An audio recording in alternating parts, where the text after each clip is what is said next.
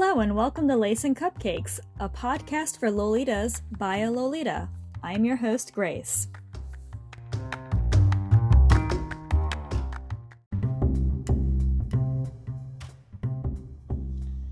Today we are discussing Frilly Fashion 101. What is Lolita fashion?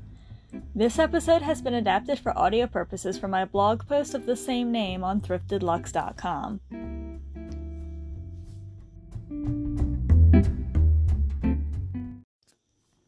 If you're listening to this after meeting someone wearing Lolita or EGL fashion, they're the same thing, perhaps even myself, you're probably wondering what the heck we are wearing and what the point of it even is. Lolita fashion, despite its frilly skirts, petticoats, and unique silhouette, it has a muddled history. I've pulled two different timelines from two different printed publications, meaning they have fact checkers for nonfiction, but I've seen them referenced either way in many discussions with other Lolitas.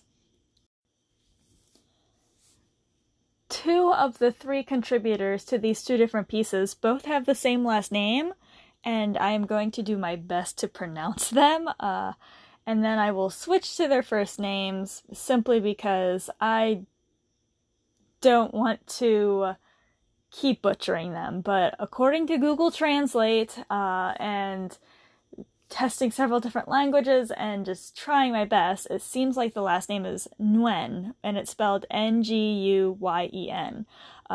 It's pronounced differently in French, English, and Vietnamese, and I am sorry that I have gotten it wrong. I don't know either author, so yes, this is why this was a written blog post for so long. Anyway, Michelle Nguyen is was a contributing editor of the English adaptation of the Gothic and Lolita Bible. She claimed that despite the influences which stem from as early as the 1730s, the fashion developed in the 1980s as a direct result. She gives credit to Mana of the band Malice Miser to making the fashion popular in Gothic and Lolita Bible. The authors of So Pretty / Very Rotten claim the fashion originated in the 1970s as a street fashion. They note that even designers have a hard time pinpointing the fashion's origins. Despite the imperfect knowledge on the origins of the fashion, people who wear it wish to enjoy it. We don our frilly outfits and accessories and may spend time together in large groups or by ourselves. And we emphasize that our fashion, while unusual, isn't a costume by today's standard. It is just fashion, clothes that make us feel beautiful. And that's the episode for today. Very, very short, but join me for the next solo episode to learn about the different substyles of Lolita fashion.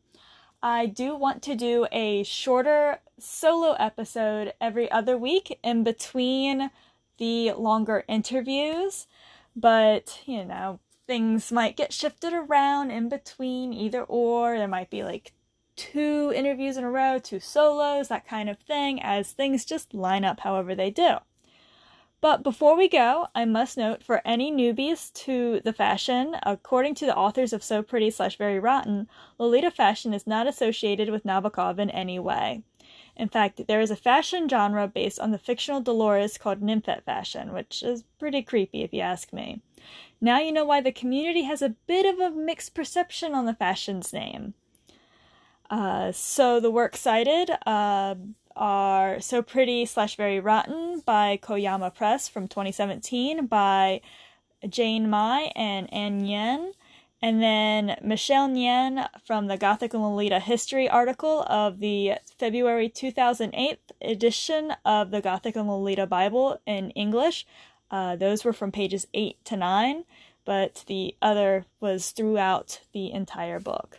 If you wish to see the page numbers and such, definitely check out the article on thriftedlux.com called Frilly Fashion 101, What is Lolita Fashion? And in the meantime, I will see you guys next week.